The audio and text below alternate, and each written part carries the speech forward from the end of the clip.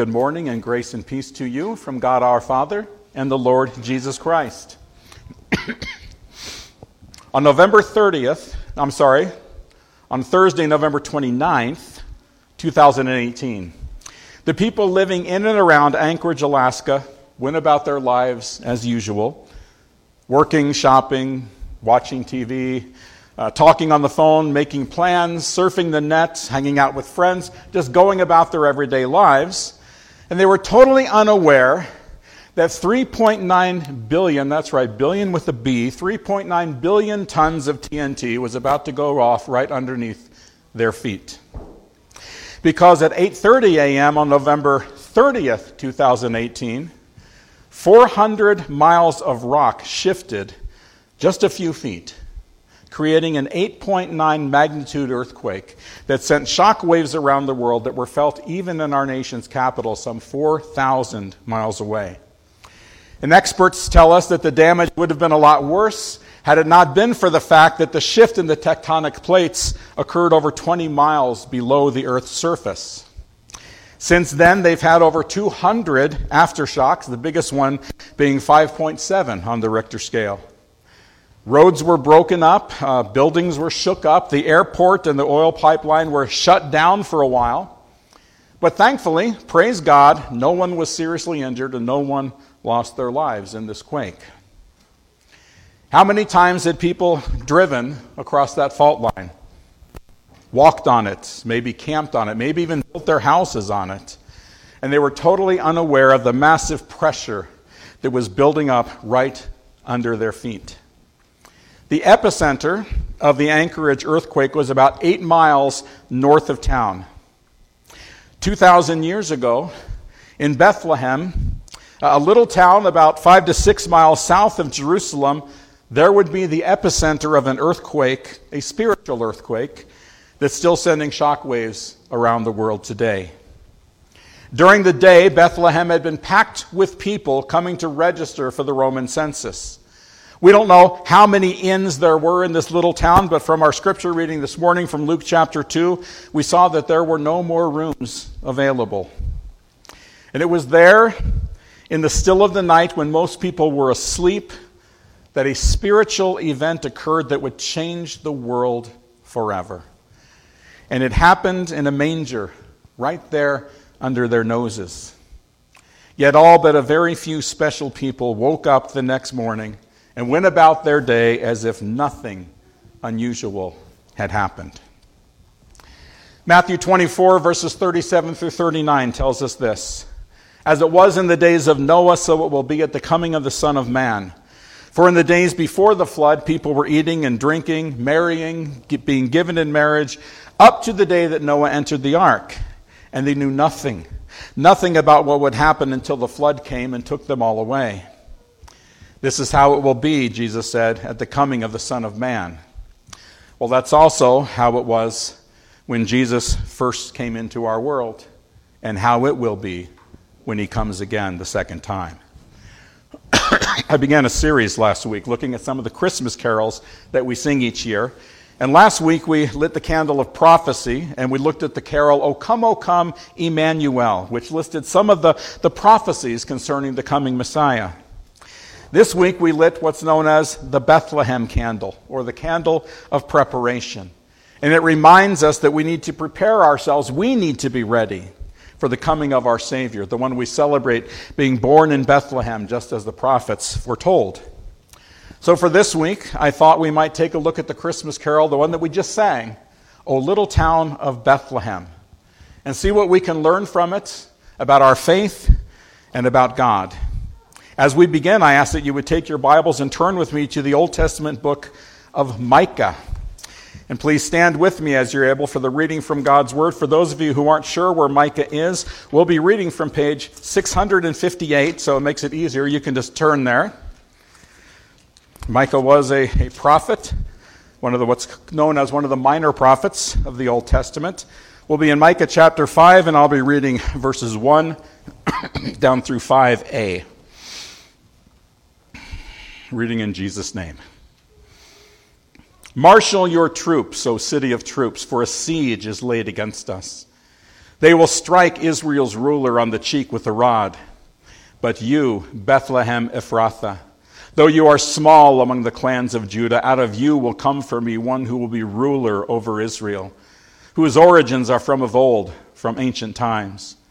Therefore Israel will be abandoned until the time comes when she who is in labor gives birth, and the rest of his brothers return to join the Israelites. He will stand and shepherd his flock in the strength of the Lord, in the majesty of the name of the Lord his God, and they will live securely, for then his greatness will reach to the ends of the earth, and he will be their peace. Oh Lord, as we look into your word and as we look into the words of this Christmas carol this morning, I pray that your Holy Spirit would guide and direct my words, our thoughts, Lord, that we would be drawn closer to you in faith through our study this morning. And Lord, as always, I pray that the words of my mouth and the meditations of all of our hearts together would be pleasing and acceptable to you. And I pray this in Jesus' name. Amen. Please be seated. So we sang this hymn just a little bit ago. So I would invite you to actually take your hymn books and keep them open to page 250 if you want to kind of follow along. The verses we have in our hymn book, the 4 verses that are there, are all the verses of this carol, so I won't be putting verses up on the screen this week like I did last week. But the first verse begins with the words, "O little town of Bethlehem, how still we see thee lie." And as Steve shared with us earlier, this carol was written by a man named Philip Brooks. In 1865, Philip Brooks went on a pilgrimage to the Holy Land. On Christmas Eve, Brooks hired a horse and he began riding south and somewhat west of Jerusalem through the hill country of Judea. And as evening approached, he found himself coming to the hills and fields where he imagined the shepherds had been keeping watch over their flocks when an angel of the Lord appeared to them. His mind and his heart were flooded with the images of the Advent story as he rode and then walked through the streets of Bethlehem. He wrote these words in his diary. He said, "I remember standing in the old church in Bethlehem, close to the spot where Jesus was born. And the whole church was ringing hour after hour with the splendid hymns of praise to God. How again and again it seemed as if I could hear voices I knew very well telling each other of the Savior's birth. The night that he was in Bethlehem, the town was filled with music and chiming bells, and it got him thinking about the night when Christ was born. And on the night that Christ was born, there was singing, right? There was an angelic choir, but only the shepherds in the fields heard it. The rest of Bethlehem slept on. For them, the night was dreamless, and the heavens were silent." Brooks actually wrote his poem about that night 3 years later. And he asked his organist and his friend Lewis H. Redner to set his poem to music so that the people could sing and remember and experience the birth of Jesus much in the same way that he did that Christmas Eve that he spent in Bethlehem. And we're going to get to those verses in just a little bit, but I thought it might be good for us to see a little biblical history of this town of Bethlehem first. Bethlehem is first mentioned in the Scriptures in Genesis chapter 35, verses 16 through 20. It's in that story when Jacob and his family are traveling home to Canaan, and Rachel goes into labor, but then dies as she's giving birth to her son. And as she's dying, she calls her son Ben-Oni, which means son of my sorrow.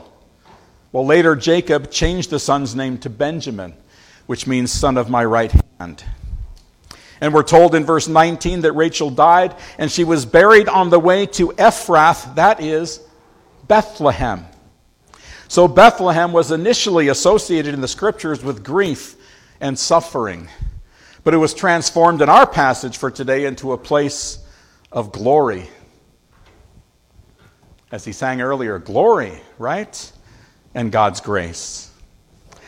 Do you know what other Old Testament story took place in the town of Bethlehem? It's the story of Ruth. I'm not going to go into the whole story this morning, but Ruth was a woman from Moab who had married one of Naomi's sons. And in the course of time, Naomi lost her husband Elimelech, and she lost her 2 sons. So Naomi decided to return to her hometown, which was Bethlehem. Ruth went with her and through different events became the wife of Boaz. As Boaz went through the process of becoming the kinsman redeemer for Naomi and for the property of Elimelech, he stood at the city gate of Bethlehem, and the elders of the city said this to him: "May the Lord make the woman who is coming into your home like Rachel and Leah. May you have standing in Ephrathah and be famous in Bethlehem." And we know from the genealogies that it was from this family line that Obed and then Jesse and then David sprung forth. So David as well was from Bethlehem. As Steve shared with us earlier, the name Bethlehem literally means house of bread.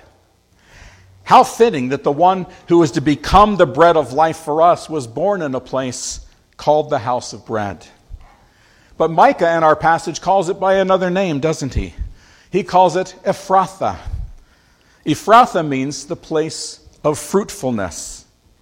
In John 15, Jesus speaks about the vine and the branches, about the purpose of the branches being to remain in the vine, to produce fruit, to be fruitful. So the one who is the vine himself, the one whom we are attached to so we can produce fruit, was born in a town also called the place of fruitfulness. There's great meaning just in the name of this little town where Jesus was born. So Brooks began his hymn with the words, "O little town of Bethlehem, how still we see thee lie. Above thy deep and dreamless sleep the silent stars go by. Yet in thy dark streets shineth," what? "The everlasting light. The hopes and fears of all the years are met in thee tonight." If we were to go back once again to Jacob's day, the one born to Jacob and Rachel, again, was first named son of my sorrow, but his name was changed to mean son of my right hand. The one that we celebrate, being born in Bethlehem, left the right hand of God to come to earth to be born and to suffer and die for the sins of all mankind. So Jesus could also be called son of my sorrow. In fact, Isaiah called the promised Messiah a man of sorrows and familiar with suffering. So Jesus took a place associated with grief and suffering, the cross, and he transformed it into a place of God's grace and God's glory, as the place where the love of God met the sins of the world. Brooks tells us that Bethlehem was the place where the hopes and fears of all the years were met. And I would put it to you today that the cross is also the place where those hopes and fears of all the years are met as well. When Brooks went through Bethlehem that night in 1865, there may have been torches lit along the way, lighting the way for people to see where they were going, but overall, the city was probably pretty dark. They didn't have the same kind of lighting that we have today. And in Jesus' day, it may have been even darker when the shepherds left their fields and their flocks behind to go and find the one that the angel had told them about. We read last week from Isaiah that the people walking in darkness have seen a great light. This was a prophecy concerning the coming Messiah, the one who would come to be the Savior of the world. Brooks tells us again that in the dark streets of Bethlehem, in those dark streets shined the everlasting light of the one who came to fulfill all the hopes and dreams of the world. Jesus came as the light of the world, as we saw last week from John chapter 8. His presence lights the way for sinners living in darkness to see the way to God through faith in Jesus Christ. Verse 2 tells us, very simply, "For Christ is born of Mary, and gathered all above while mortals sleep, the angels keep their watch of wondering love. O morning stars together proclaim the holy birth, and praises sing to God the King, and peace to men on earth." Well, Brooks begins this second stanza by telling us that Christ was born to a woman named Mary. Excuse me. Luke chapter 1 gives us the account of the angel Gabriel coming to a virgin named Mary and giving her the news that she would be the mother of the Son of God. Matthew chapter 1 also tells us that Mary was the mother of Jesus. We see in John's Gospel in chapter 19 that Mary, the mother of Jesus, was there at the cross as Jesus was dying for the sins of the world, her sins included. So Brooks rightfully tells us what the Scriptures state very clearly, that Christ was born of Mary. And Brooks then paints for us a picture of what might have been going on in heaven as the Son of God was born on earth. That gathered all above, while the mortals sleep, the angels all keep their watch of wondering love. While the world was sleeping and while the shepherds were watching their flocks, the angels, the heavenly host, were, to me it seems, watching in awe and wonder as the second person of the Trinity, the Holy Son of God, was born to a young peasant couple in this little town of Bethlehem. The Bible teaches us about angels and archangels and cherubim and seraphim. We know that there are orders and degrees among the angels, and there very well may be, according to Revelation, orders of beings that you and I haven't even begun to think or wonder about. And all these sinless, holy creatures whose entire being is filled with worship and praise to God, they watched as the triune majesty of Father, Son, and Holy Spirit fulfilled that ancient promise. Again, not in Jerusalem where everyone thought a king would be born, but in Bethlehem of all places. Born in a manger with most likely cattle and donkeys and sheep and oxen looking on along with the angels.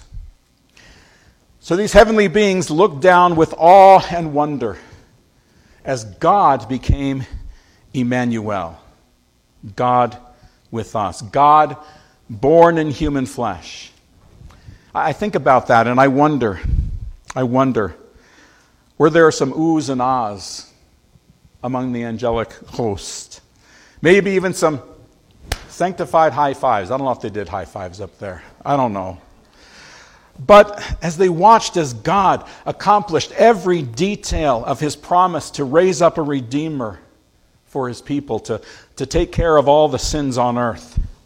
And the angels sing praises to God the King as he brings peace to men on earth.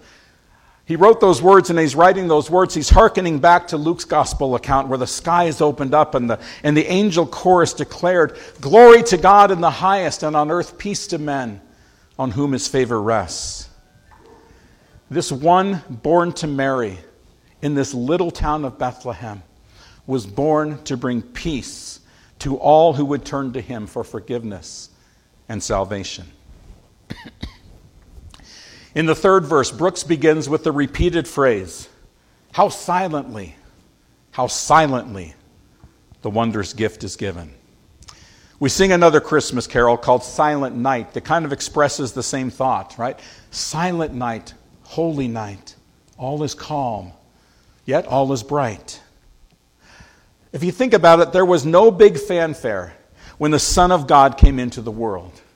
Yes, the angel chorus did appear to the shepherds, but it seems they were the only ones who received that message and saw that great sight. The rest of the world just went on in silence as the holy presence of God was wrapped up in human flesh and laid in a manger. The entrance of a king is usually announced with great fanfare, right? With the blasting of trumpets, with the waving of banners. But the King of the universe came into our world silently. How silently the wondrous gift is given. We all like to give and receive gifts, right? It's part of what we do at Christmas each year. And I don't know about you, but I like to give gifts to people that I think they'll actually enjoy, or maybe gifts that they really need. Everyone in the world needs the gift that God gave to us when he sent his Son to be born of Mary in Bethlehem. Jesus was born into a world where everyone was walking in darkness because of their sin. And we're taught in the Scriptures that we've all sinned, we've all fallen short of the glory of God. So we need, all of us, need this wondrous gift that was given on the night that Jesus was born. Romans 6:23 tells us that the wages of our sin is death. It's spiritual death. It is a separation from holy God. This is where the world was before Christ was born. But because Jesus came into our world and because he became a man of sorrows, one familiar with suffering, and he suffered and died for us, we then receive the blessing of the second half of Romans 6:23. Yes, the first half tells us that the wages of our sin is death, but it goes on. It goes on to tell us that the gift of God is eternal life in Jesus Christ our Lord. This wondrous gift of God came to us silently in the person of Jesus Christ, born in Bethlehem. Brooks goes on in this third verse to tell us that God imparts to human hearts the blessings of his heaven. The Apostle Paul begins his message to the church in Ephesus with these words: "Praise be to the God and Father of our Lord Jesus Christ, who has blessed us in the heavenly realms with every spiritual blessing in Christ." Paul also wrote to the church in Corinth, and he said, "And God is able to bless you abundantly, so that in all things, having all that you need, you'll abound in every good work." As Brooks tells us, these blessings come to us through faith in the one that God sent into the world that first Christmas night. Through the gift that was given, we receive the blessings of God and the promise of heaven in the presence of Christ when our time here on earth is through. He goes on to repeat the thought of Christ coming silently when he says, "No ear may hear his coming." The world didn't receive the same message that the shepherds did. They were the only ones the announcement was made to. And yes, after going to the stable and seeing the baby in the manger, yes, they did go out and they told everyone that they came across what they had seen and heard that night, and people wondered about the message that they heard. But many today, sadly, are still deaf to the message of the gospel. Satan has stopped up their ears with all other kinds of teachings and beliefs. And people today simply want to hear what their itching ears want to hear. So in some ways, the coming of Christ into our world is still silent, because Satan has done all he can to keep the message of the gospel from going out. But friends, that's where we come in, because we are called, just like the shepherds, to share that message to those who need to hear it. And the promise from this carol is still the same promise from Scripture. And what is that promise? That in this world of sin, where meek souls will receive him still, the dear Christ enters in. Do you hear what Brooks is doing here? See, it's one thing to sentimentalize the story of Bethlehem. It kind of lends itself to that, doesn't it? It's one thing to simply see the objective reality of the incarnation of the Son of God. But the real challenge is to accept this truth in our hearts. See, the real point of the Christmas story, the real point of the incarnation is that God has come to save us from our sin. He's come to quicken us. He's come to regenerate us. He's come to bring us into union and fellowship with the now risen Christ, who is enthroned on high at the right hand of God the Father. These are the blessings of his heaven that God wishes to impart to our human hearts through this wondrous gift that was given. And that's really where Brooks takes us in the fourth verse. He closes his carol with a prayer. Did you all catch that? Did you notice that when you were singing it? "O holy child of Bethlehem, descend on us, we pray." And what is it that we're praying for? We're praying that this holy child would cast out our sin and enter in and be born in us. You see, some people will see Jesus as just back there, right? In the dim recesses of history. He was a man, maybe a good man, maybe even a good teacher, but he died, as all men do, and that's how they still see Jesus today. Some see him, especially at this time of year, maybe over there in Bethlehem, right? They see him in the manger, but nowhere else.